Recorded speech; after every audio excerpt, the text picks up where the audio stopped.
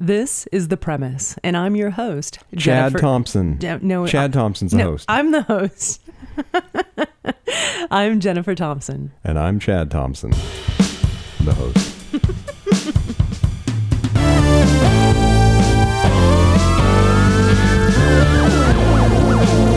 Today on The Premise, we are speaking with best-selling author Lisa C., whose books include Snowflower and the Secret Fan, The Tea Girl of Hummingbird Lane, Peony in Love, and China Dolls, to name just a few. Her books have been translated in 39 countries, and Amy Tan said this about Snowflower: achingly beautiful, a marvel of imagination. And I can't agree more. Lisa, your latest book, The Island of Sea Women, will be available in paperback on March 10th this year. Thank you for joining us today. Thank you for having me. So your work traditionally explores Chinese characters and culture. And I know your great-grandfather, Fang Xi, was a Chinese American in LA's Chinatown, which was the impetus for your first book, On Gold Mountain, The 100-Year Odyssey of My Chinese American Family, published to great success in 1995. At what point did you know that you would reconstruct your family history and tell this story? Oh, I never thought I was going to do that, actually. So, people had been approaching my family truly for about 100 years to write a magazine article or a book or even a movie script. And always my family had said no. And there were a couple of reasons for this. On the one hand, I think they had a lot of, they were kind of arrogant, like, oh, why should we participate in their project? But on the other side of it, there was a lot of shame and embarrassment in the family, about things that had happened in the past, things that were illegal, for example, like bigamy, smuggling, and things like that.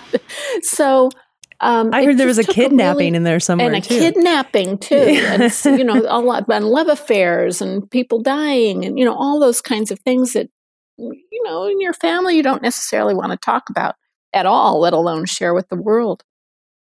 And then I guess it would have to be something like 30 years ago, a woman named Ruth Ann Lum McCunn. She was a very good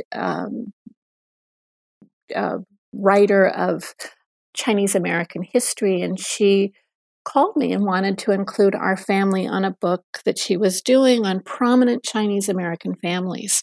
And I called my great aunt, and she said, no, never. We don't participate in things like that.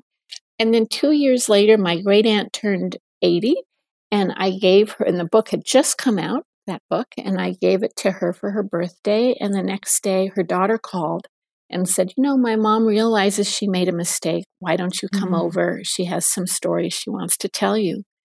And that first day, I learned things I had never heard before. And so it just really went from there. But I have to say, even then, I thought, maybe this will be one of those Christmas letters that people send out, that I would just have like one page where it has the dates and the names and the places that I could send just to the family. And obviously things got out of hand because and then I ended up doing a couple of magazine articles, and I thought, I'm done. No, that just one thing kind of led to another. And 5 years later, there was a book. You can't just open up those floodgates and expect to dam it back up again. No. Totally. No. And you were working as a freelance journalist, and I think you worked for Publishers Weekly at the time. Is that right? Right. I was the West Coast correspondent for Publishers Weekly, which meant that I covered everything in publishing west of the Mississippi. And so for those of the people listening who don't know, Publishers Weekly is the trade journal of the publishing industry. So I was interviewing authors and doing news stories, and actually at that time covering this explosive growth of publishing in the West, particularly here in California. Yeah. Well, and it makes sense that, your work is so deeply rooted in research coming from the journalistic side of writing. That's absolutely true. And, and how you learn to ask questions, and how you learn to interview people, and how you learn to get to those sensitive subjects, like you brought up the kidnapping. This was something I had to work into over about 2 years before I was actually able to get people to talk about it. So, interesting. With your aunt. That journalistic background that I had was and still to this day invaluable, because I'm often interviewing people who have gone through a lot. In the island of Sea Women, these are the free divers from an island called Jeju off the tip of South Korea. And while their work is fascinating and that whole culture is fascinating, and people are really want to share that experience and talk about it, but the island itself has some very dark history. And so it's difficult to talk to people about those times because they don't necessarily want to relive it.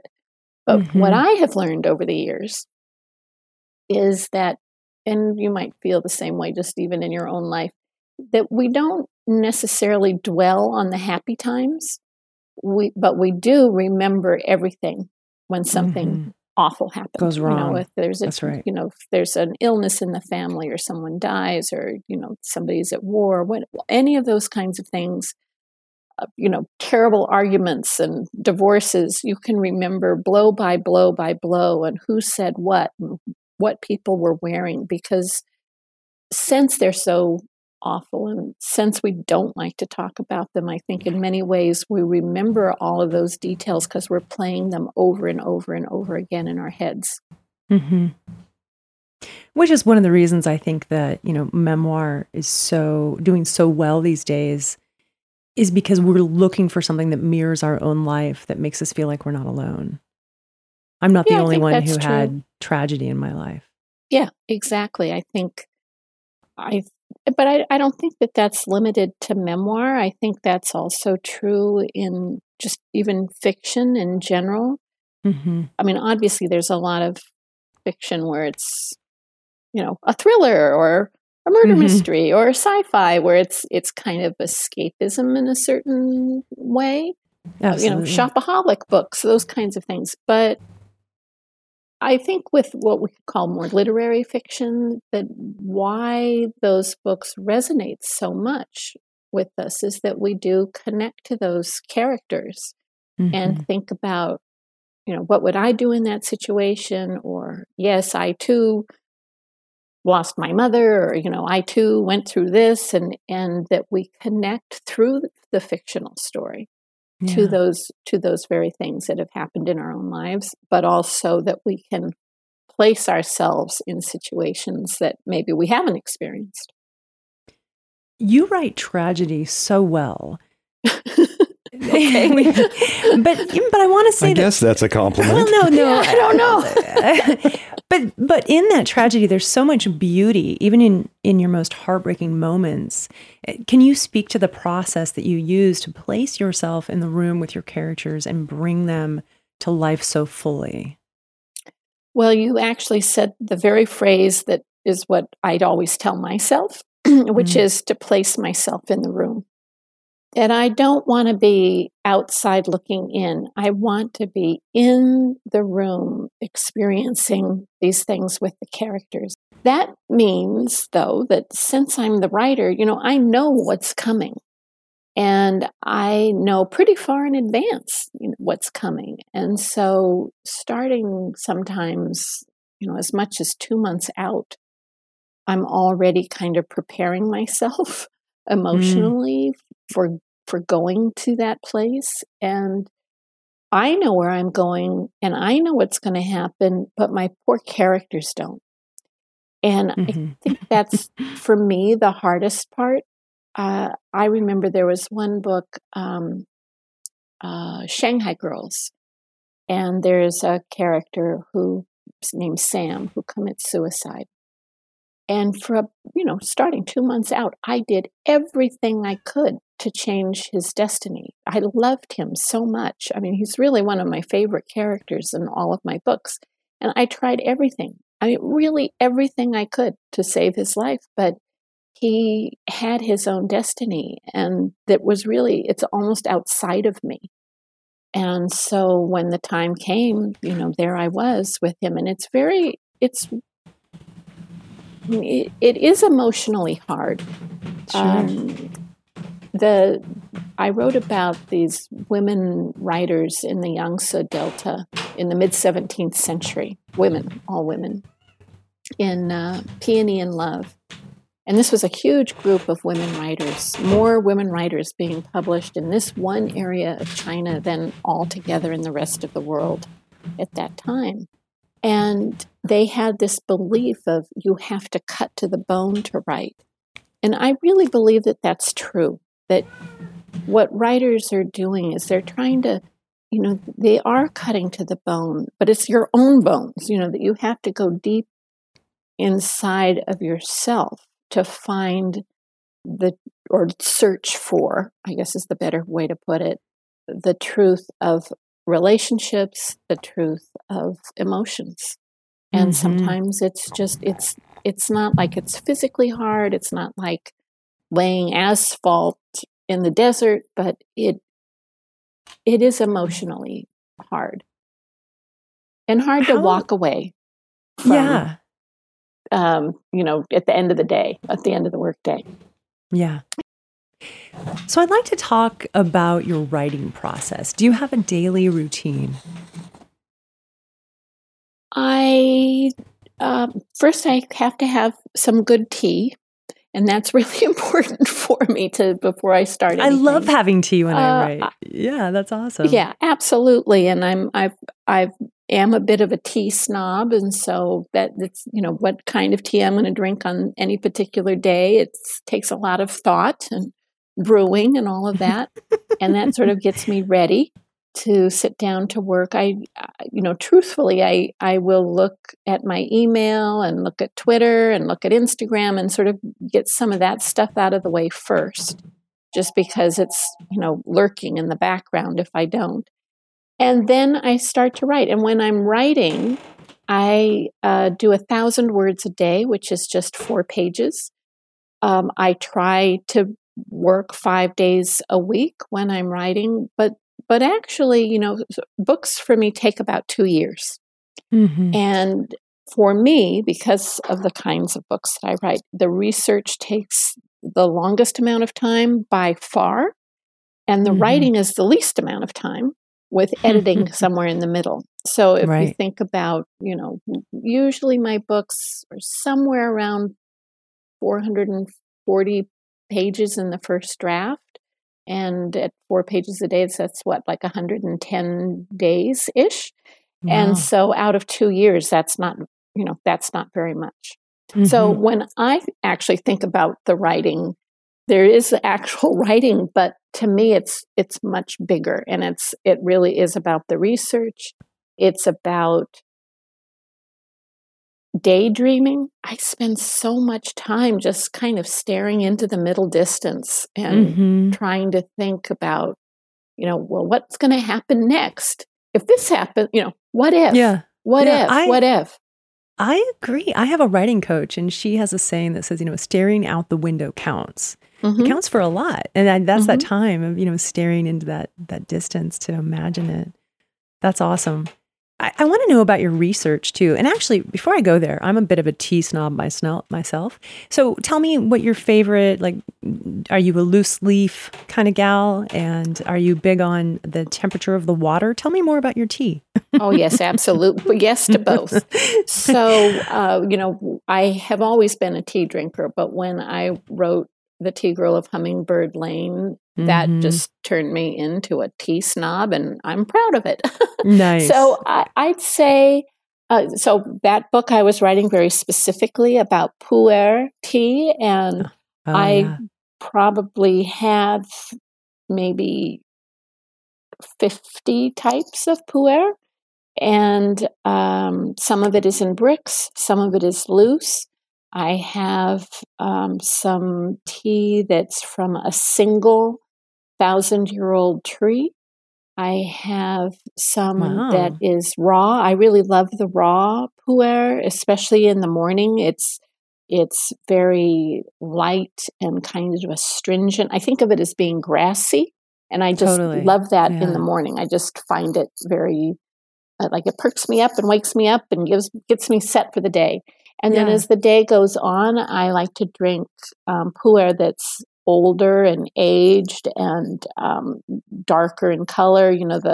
The raw pu'er kind of looks like a Chenin Blanc, and the aged pu'er looks more like a black cup of coffee.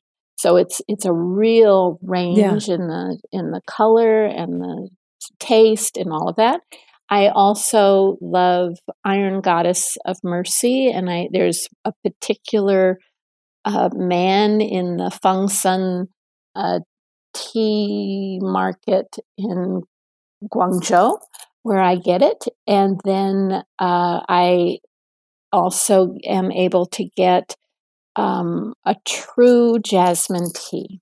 So jasmine tea, I'd say something like 99% of all the jasmine tea in the world is just tea that's been sprayed with jasmine oil. But real jasmine tea, what they do is they have these piles of tea, and then they come in and put about a ton of unopened jasmine blossoms on top of the tea, leave it overnight, and then over the next 3 days, as the blossoms open, people come in and pick those off. And then they do that 9 more times.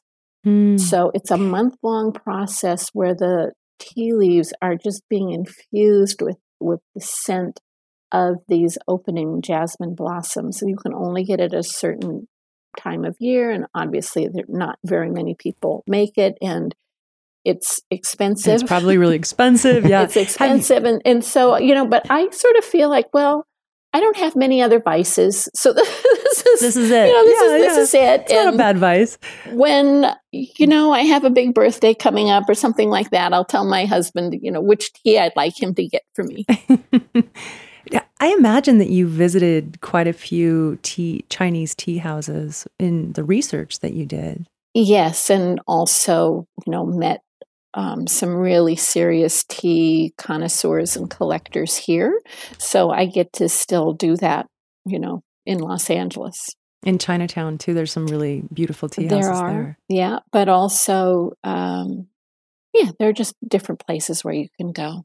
So it's pretty fascinating. And I think of it, it's a whole culture, a lot like the wine. People who love wine, they go to wine tastings, and they talk about the terroir and the scent of apricot. Well, all of that can be applied to tea as well. It's actually a pretty similar lingo. Yeah, it is, isn't it? Yeah. So our company, Monkey See Media, used to be next door to a tea shop here in San Diego, and that's where Chad and I really developed an understanding of tea, and we didn't realize how good tea could be. So now, the sacrilege of the tea bag, the Tazo tea bag. Yeah. Sometimes when I'm in a restaurant, I'll ask them what kind of tea they have, and then who made it, what's the brand, and then I'll say, just bring me hot water. I'll just have the hot water. Never mind. Yeah. Not just hot water, but 205-degree water. Yeah, there you go. Well, that might be a little much to ask in a restaurant, but I guess it depends on the restaurant. So, I think that, writing routines, they need this thing that puts us in that state of mind. And I can see how having the right cup of tea would really lend itself to getting into that state of mind, into that comfort space, even if it is staring out the window. So I love that picture. Let's talk a little bit about your research process, if you don't mind. Anything in particular?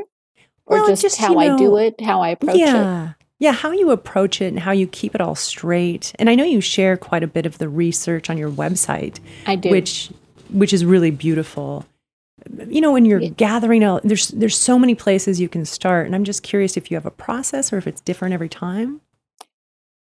No, it actually follows a pretty similar process. So I do think about stories for a very long time before I start writing them.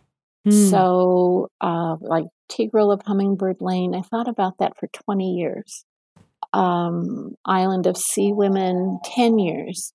The new book that I'm working, 26 years. Now, of course, this works for me now because I'm a lot older. When I was younger, I wasn't waiting 26 years. But I still do, even that, even if I think about my first book, it was something, knowing the family and always hearing those stories. It's not that I thought, oh, I'm the one who could do it, but it is something that I had thought about a long time. And I think that's part of why that first book took 5 years, was I had to sort of think in the ways that I do now over a longer period of time. So let's just take the Island of Sea Women as an example. So about 10 years ago, I was sitting in a doctor's office, and how you sit there and you're flipping through magazines, and I saw this tiny article, one paragraph, one small photo of these diving women. And I just thought, this is so incredible. I tore it out of the magazine and took it home. And yes, you're one I'm of those that person. people. So when next time you're in the doctor's office and you're like, what happened to this magazine? You'll know the answer. And I've got it somewhere. And some researcher somewhere has it. Yeah. And so then it's on my radar, and over the next, I'd say about 8 years, every once in a while, something would sort of pass by and I'd grab it. Sometimes that happens a lot. There's some ideas that I've had where, let's just say, I'd have like a foot high of material collected. And sometimes I have a piece of paper and that's it. But everything in between until I decide, okay, this is the one. And then when I decide that, I live very close to UCLA. I go to the research library there. I look on the internet to see what I can find. You don't have to be very careful with the internet, but nevertheless, even if you look on something like Wikipedia, you can look down in the sources, and that will tell you articles and dissertations and books. And then in some cases, I'm able to track down the writers of those things. With the Island of Sea Women, there's an English language newspaper on the island, and there was one woman in particular who seemed to have a lot of articles about the diving women. And one day I just wrote to her, sent her an email, and she ended up, and it turned out she's the actually official ambassador of the Henyo, the diving women, to the rest of the world. She's been appointed by the governor. Wait a minute, the diving women have an ambassador? Yeah, they have their own. But I mean, it's not like a real ambassador, not a real ambassador, but they give her that honorary title. And sure. so when I went there, she arranged interviews. She took me to see the Grand Shaman. She introduced me to the governor. She took me to meet different scholars. So one person like that can open a lot of doors. Anyway, So I do all of that research as much as I can before I go on the research trip. And then when I go, some things have been set up in advance, like the things that Ann Hilty, that's that woman's name, had set up for me. But I also, those were sort of more official type interviews, but I also had set up interviews with particular women who were divers. And so those interviews, they lasted, 2 to 8 hours. They were in people's homes. It was a very intimate experience and much more in depth. But I also did 2 other things. One was to go where women were going into the sea and where they were in the morning and where they were coming back in the afternoon. And so at both of those times, they're working, but nevertheless, I would say, oh, can I talk to you? And sometimes these women are very direct. They're very loud because they've been under the sea for a long time, so their ears aren't so great, so they're quite loud. And sometimes I'd say, can I talk to you? And they'd be like, no, go away. And then other times they'd say, sure, sit down. I'm just getting my tools ready, but yes, I'll talk to you for a few minutes. Or I'm sorting sea urchins, and sit down and and then sometimes those would last 5 minutes, and sometimes they'd last about 20, and then they'd say, okay, I'm busy now. I've got to just work. So there were those, and then there was this other category of women, and these women are semi-retired, fully retired. Maybe they're recovering from an injury, and they're in their late 80s, typically late 80s, early 90s.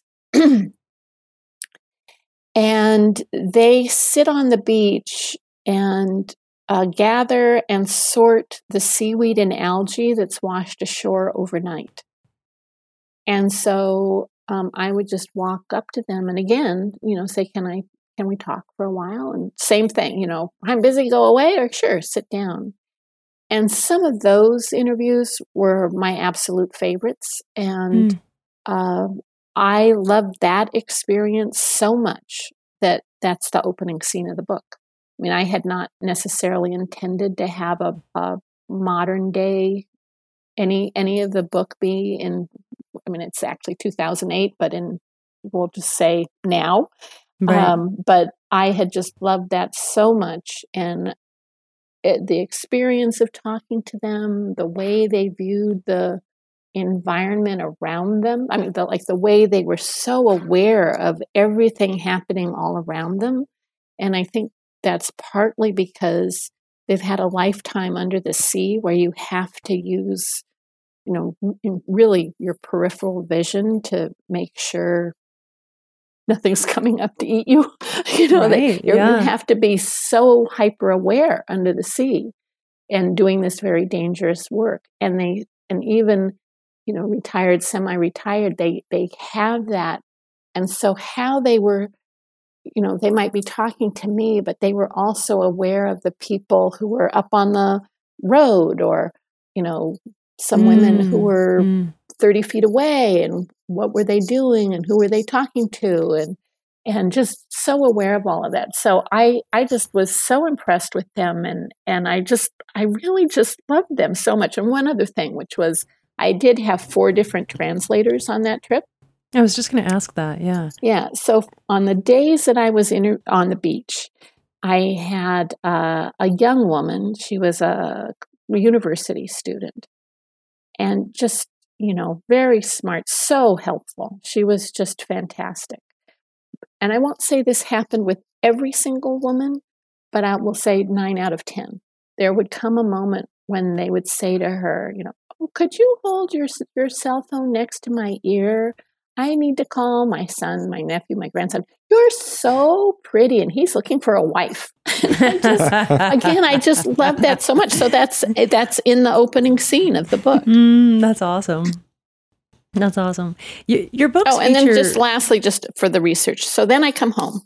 Okay. And now I do an even deeper dive into research, because now I've learned this, all this new stuff. So I had the first round, before I go on the research trip. Then I do the research trip. And then when I come back, it's even deeper. And that research actually continues all the way through, truly like to the last page. So an example of that was these women historically would do itinerant work. So they would go to dive and young, like 15 years old, would be gone for 6 to 9 months out of the year, diving off the coast of China, Japan, mainland Korea, but also off the coast of Vladivostok in winter. And, these women historically have had the greatest ability of any human group on Earth to withstand cold. So that's why they could dive in that water in these little homemade bathing suits that they would sew. But at the first scene, when I was writing the scene where Yongsuk and Mija are going to the port to do diving this itinerant work for the first time, I just had this thought, well, how did they get from their village to the port? Right. I don't know. I mean, they didn't have cars. They didn't have buses. Did they take a boat? Did they walk? How did they do it? And so by that time, I now knew a lot of people on Jeju, and I sent some emails, and one of them was to a researcher who had access to an oral history project that was done in the 1970s. And so all of those women that they interviewed back then are gone.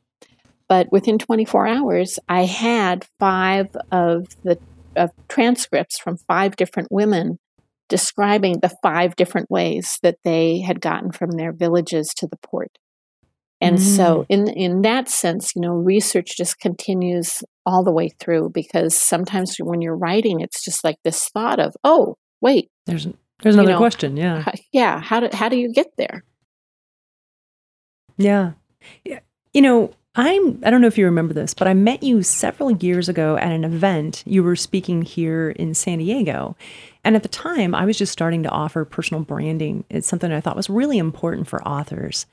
And since then, by the way, I use you as an example of a really well-branded author in all the classes I teach.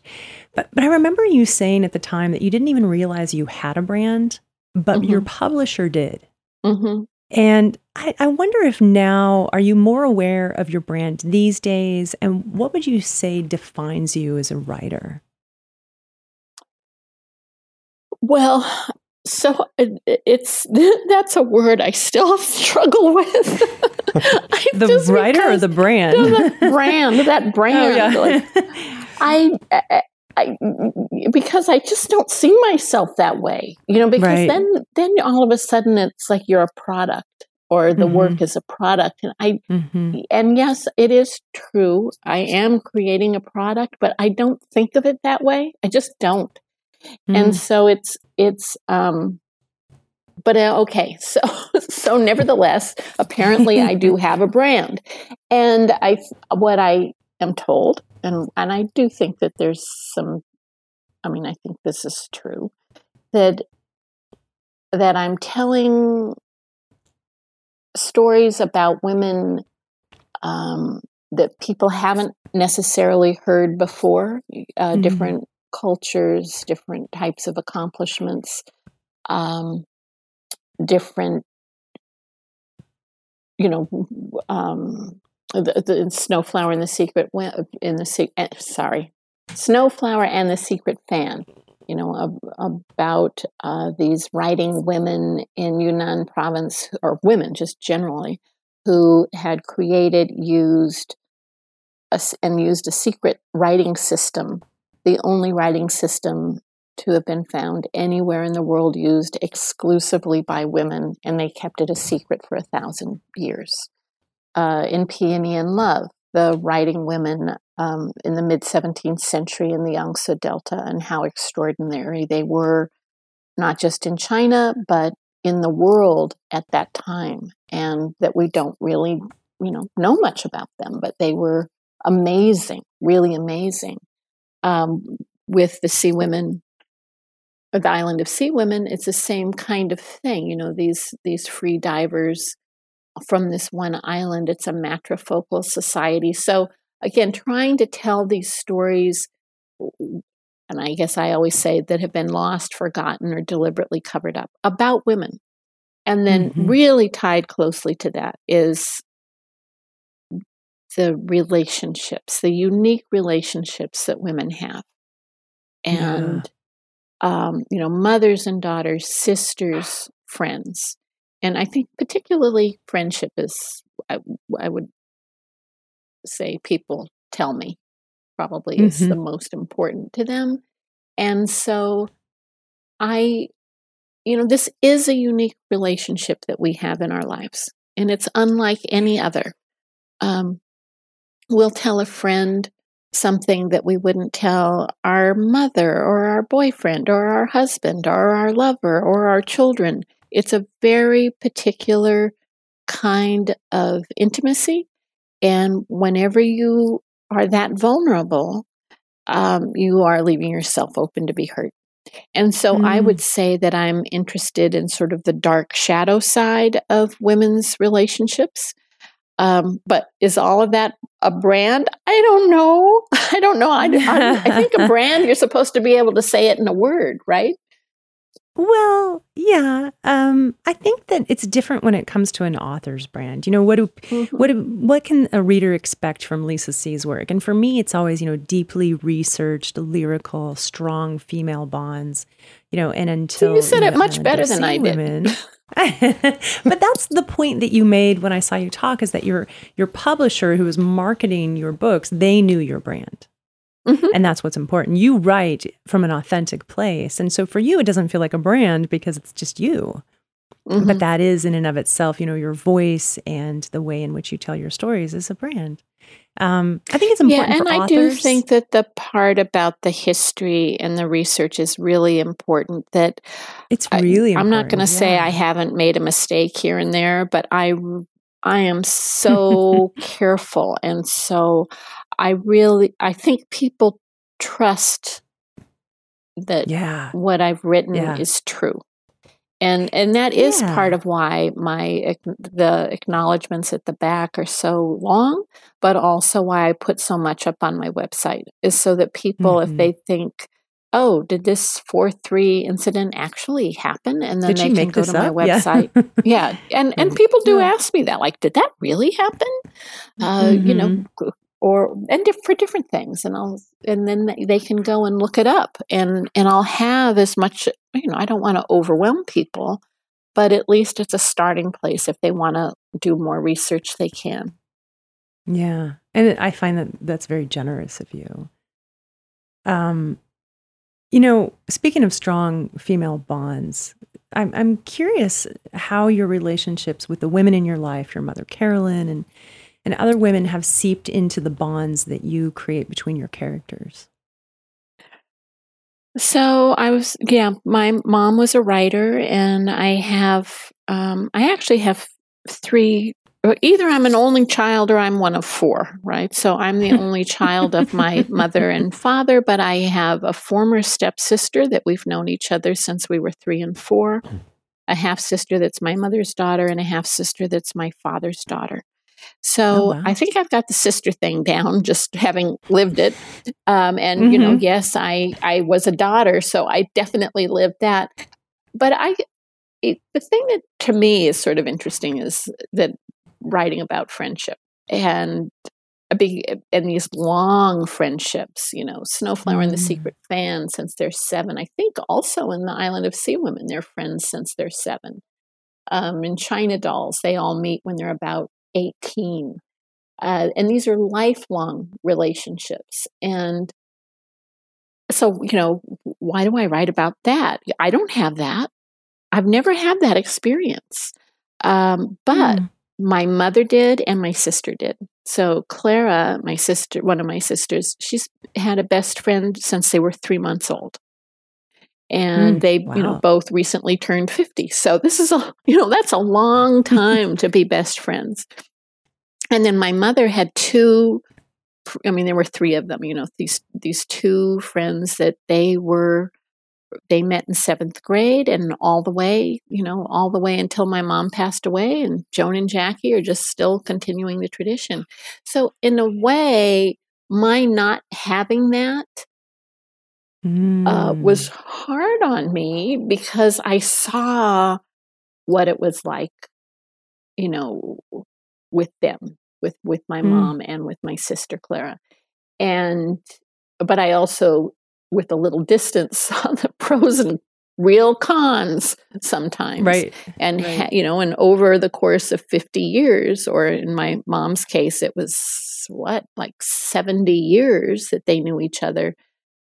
Not everybody was getting along all the time. And they're, like with my mother and one of her friends, they didn't talk for about 20 years, but then, came back together in the last few years. And so to me, all of that is really fascinating. But, I don't have that. And don't we do that as writers? Like, we create these worlds that we're so fascinated with, or, that they have an effect on us. And I can see how that would play in your Yeah, life. and it's a watching kind your of mom. longing, right? I mean, it's like, well, I can't have it in real life, so at least I can have it on I'm going the to create it. page. Yeah. Yeah. Yeah. And I'm going to explore, of, like, what would happen, what it would happen if you had that relationship. And, but it's even the better. reality of it. Well, yeah, right. Yeah, and you're right. There's always the pros and cons, and those play well into your stories too. Yeah, I know that you. And I also think, can I just say also I was just going to say, that's also true about emotions too. I think when in a person's writing, that there might be certain emotions that you want to explore, but you can explore it through the writing. Absolutely. In the same way that you're exploring a kind of relationship, or maybe a job or a situation that you might not have in your own life, but you are putting yourself in it because you want to explore it. Mm-hmm. Absolutely. Yeah, and your character, your readers get to explore that as well through your characters. Mm-hmm. I think I've heard you say that your grandmother Stella inspires a lot of your female characters in your books. Mm-hmm. Can you speak to your grandmother Stella and how her presence in your life? And actually, did you know Stella? Oh yeah. Yeah. Okay. Yeah. So I want to hear more about your grandmother Stella. So I am a grandmother now, and I Congratulations. think how she was with me is sort of what I aspire to. That she, and we can't always say this even about our parents or other people, but she loved me unconditionally, and I think that's pretty rare in life, where we're truly loved unconditionally. And so anyway, my grandmother, she had a pretty hard childhood. Her parents, had to get married. They were very young. I'm just going to have to put this out there. They were not good parents. They would just pin like an address on her coat, and then from the time she was 6 years old, and like stick her on a train by herself to go stay with somebody. So she was really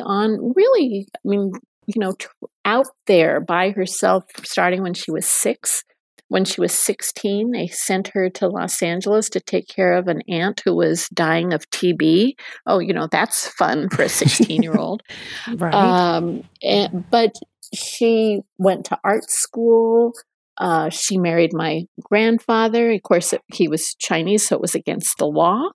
And they went to Mexico to get married. So she was, I guess the word we would use today is kind of bohemian in some ways, but also very traditional American at the same time. And she loved, and I think, again, because she'd been traveling since she was 6 years old, she loved to travel. And she just, she traveled around the world a couple of times.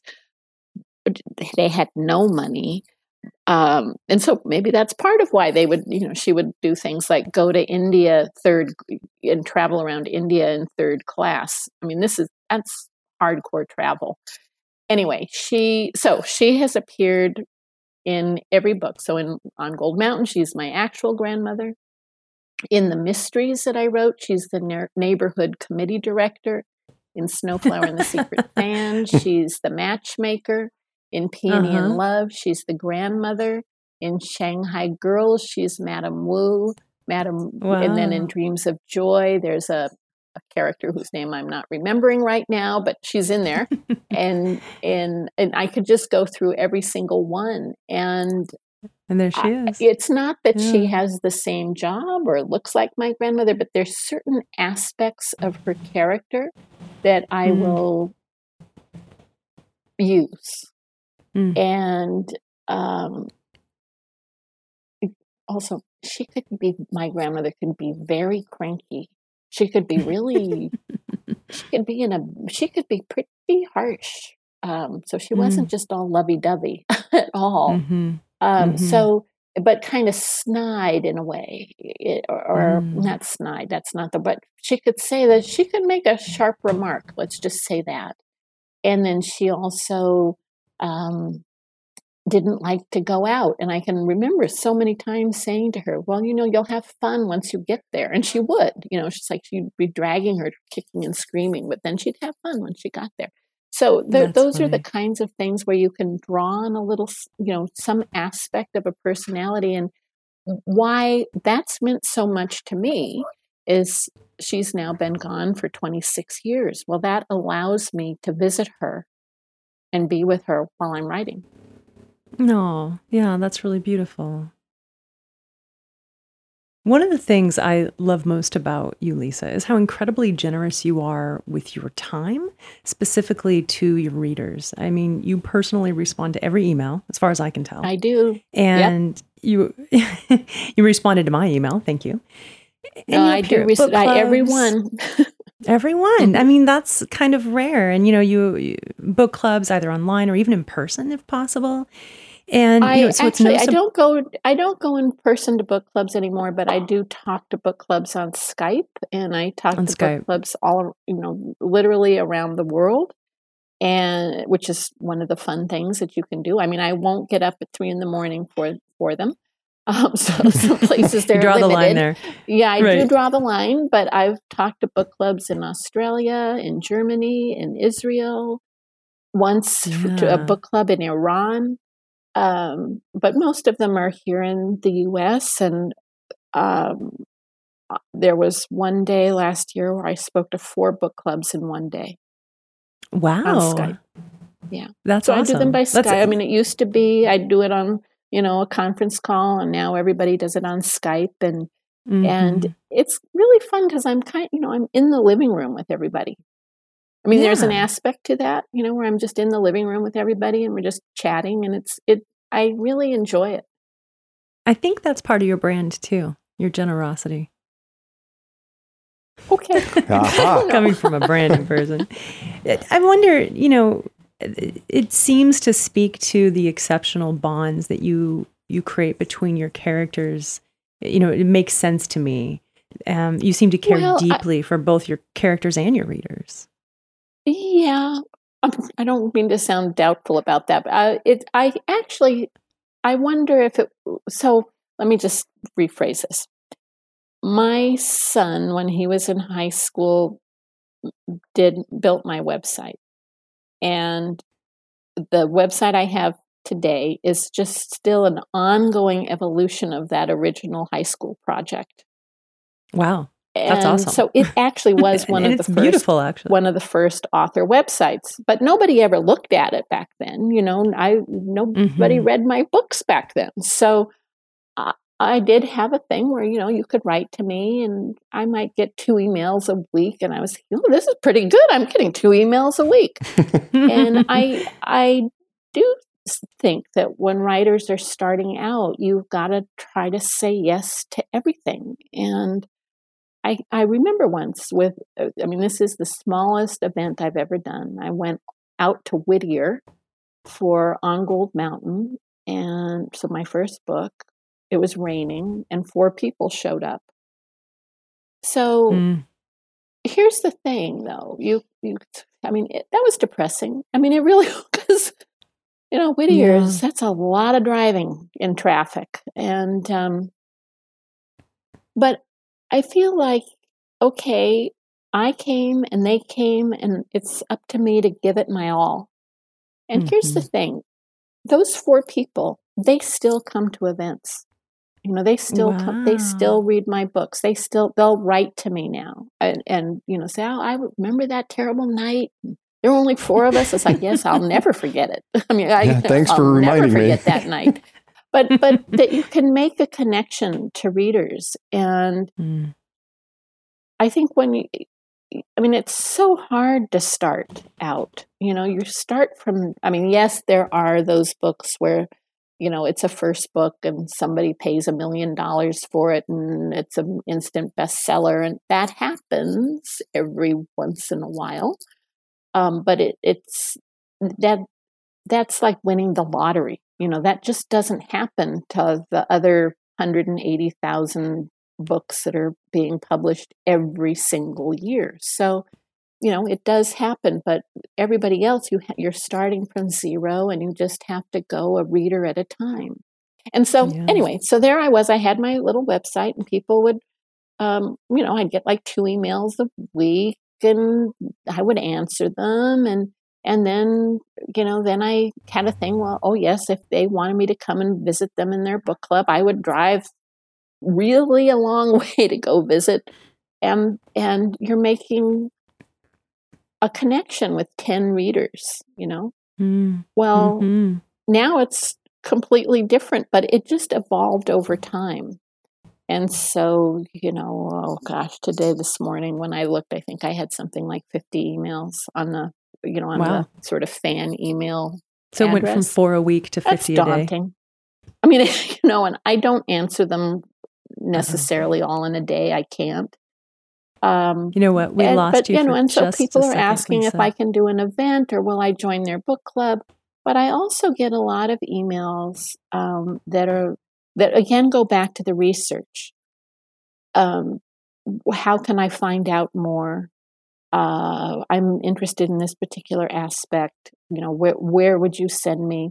I'm in high school, I'm in college, I'm in graduate school, and I'm working on such and such. What advice would you give me? Lots of email like that. Nice. And then also people sharing their personal stories. And, they're different.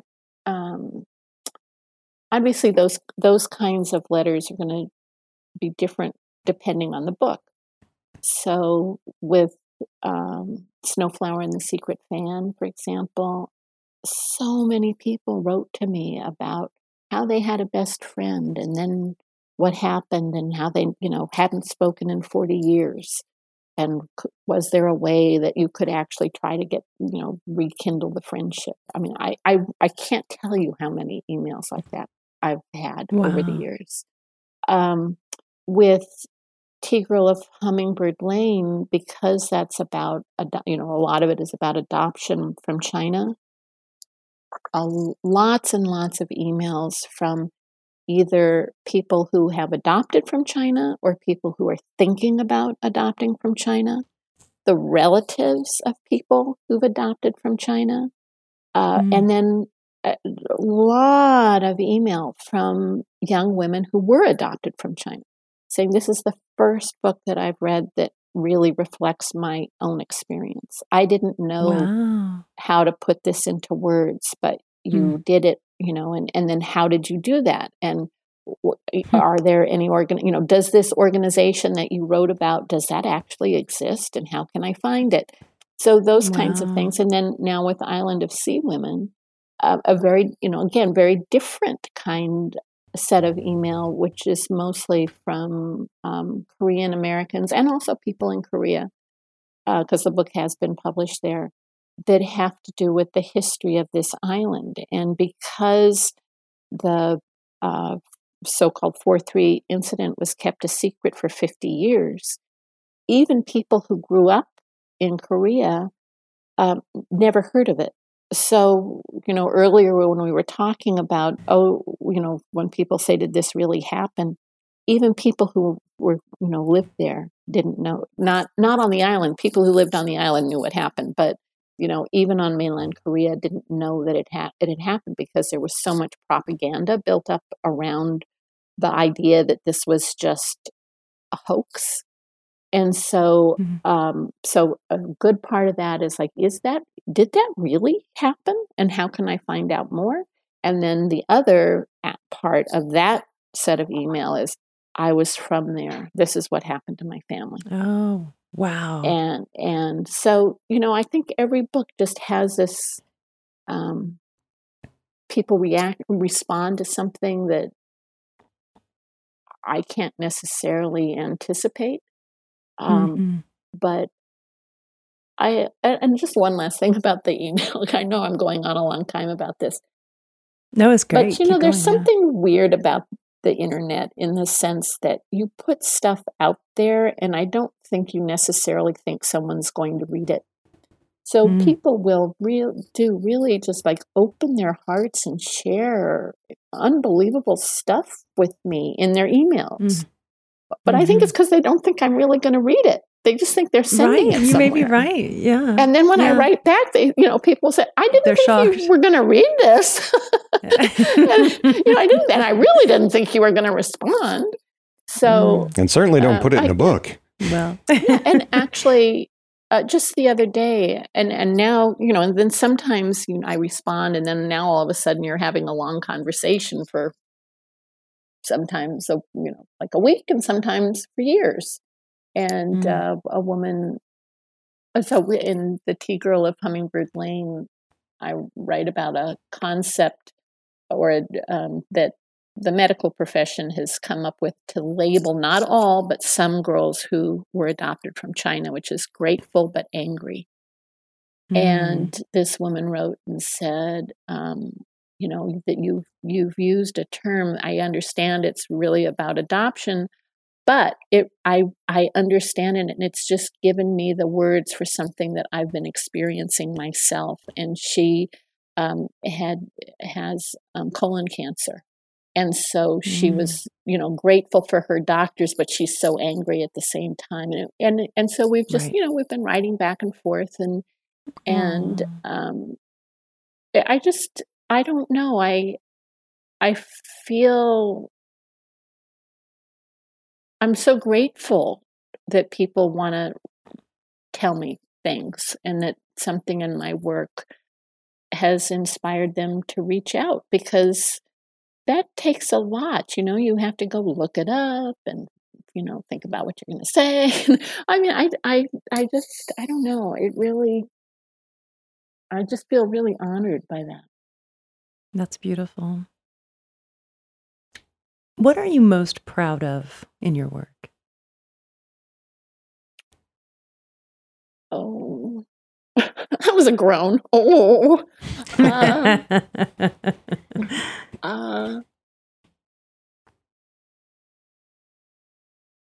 I do. For me, what I'm most proud of course, if you ask me tomorrow, I might say something different. But I think it is the history and the research that I've done. And the reason I'm saying that today is this last weekend, I spoke at the California Antiquarian Book Fair, where I was on a panel about the 100th anniversary of women getting the right to vote. And one of the women there is she's now retired, but a professor from UCLA. And she said to me, "You are such an incredible historian." And I teared up. And the reason is when my mother was a PhD, my mother and my father, my stepfather, my stepmother, there's a second stepmother, my second stepfather, all of them had PhDs. And so when I was young, there was I did go to college, but there was a fair amount of pressure to keep going and get your PhD, because that's what we all do. And I was like, I would never do that. I'm not academic. I'm just not that good at school. That's just not for me. And yet, and then there was a time when my mom said to me, you turned out to be the most academic of all of us. Right.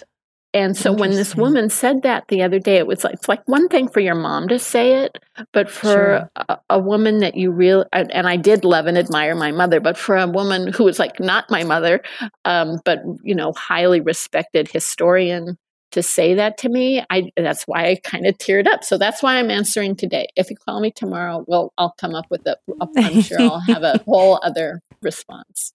And that's totally fair. Well, and by the same token, what has your biggest challenge been in your writing career? Well, I think it depends on when it was, what year I was in of it. So I have written different types of books. And the first book, nonfiction about my family, then the 3 mystery thrillers. And those books, they always called me a critically acclaimed author. And what that means is you get really great reviews, but nobody reads your books. Okay, so I was a critically acclaimed author. And then when I started Snowflower and the Secret Fan, everyone told me no one's going to read that book. I mean, everyone. My agent, my editor, my publisher, my mother, other writers, they were just like, no one's going to read that book. It takes place in the past. It takes place in China. It's about women. It's about women's friendship. Nobody's going to read it. Nobody wants to know about it. And did they realize they were throwing fuel on the fire? Yeah, right. Yeah. Actually, it wasn't that. It was more like, well, okay, so no one's going to read it. I don't have to think about who's going to read it. And so since no one's going to read it, I'm just going to truly, truly write the book I want. And I just really didn't think at all about the audience. Not that I ever thought that much about it, but I obviously must have thought about it more because I really made this very deliberate decision at the time. And so I really went deep inside me to write that in a way that you wouldn't necessarily with a mystery, right? So, of course, everyone turned out to be wrong. And that book was, like a really huge international bestseller. And it changed my life. I feel like I'm so fortunate that happened to me on my fifth book and not my first. For some of the things we've been talking about I just don't even, I can contemplate what that would be like, but I can't see living it and having the respect for the readers and just, again, all the things we've already been talking about. So the thing is, I did have this feeling when I was writing it, like, okay, I know how many books, the mysteries sell. So I know I won't get to that number, but maybe it'll just be 5,000 people.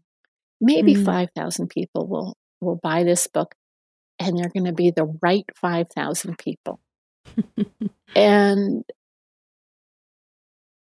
I just think that when I sort of let go of the market, maybe, I don't even know how to describe, like publishing and all the other concerns one has, and just went deep. And so that success, for me anyway,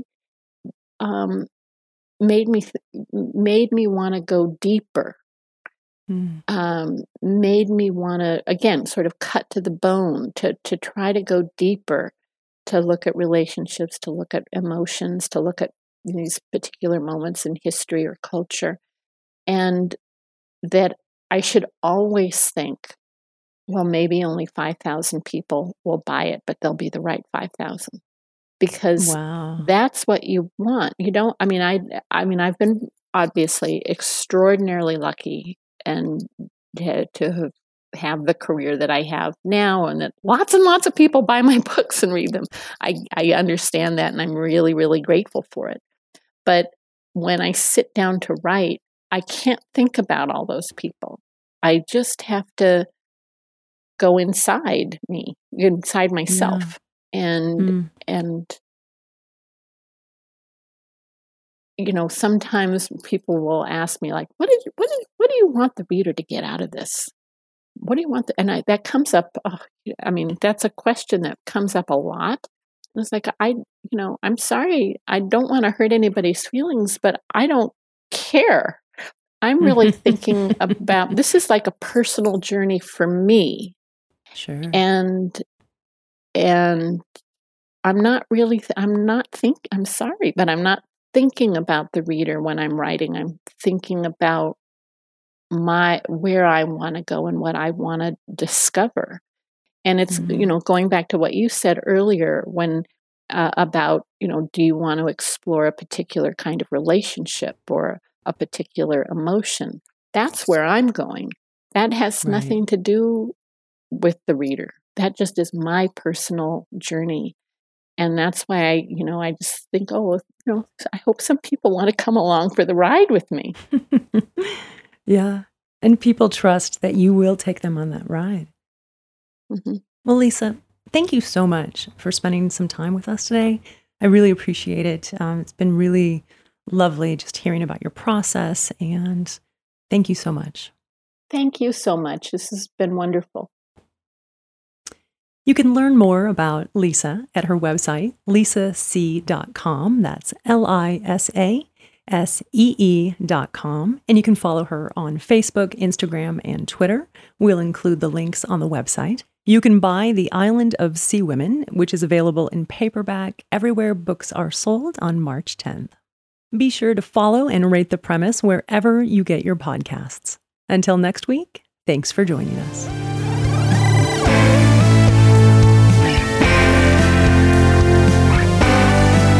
Are you an author with a story to tell, but you're just not sure how to get that story out?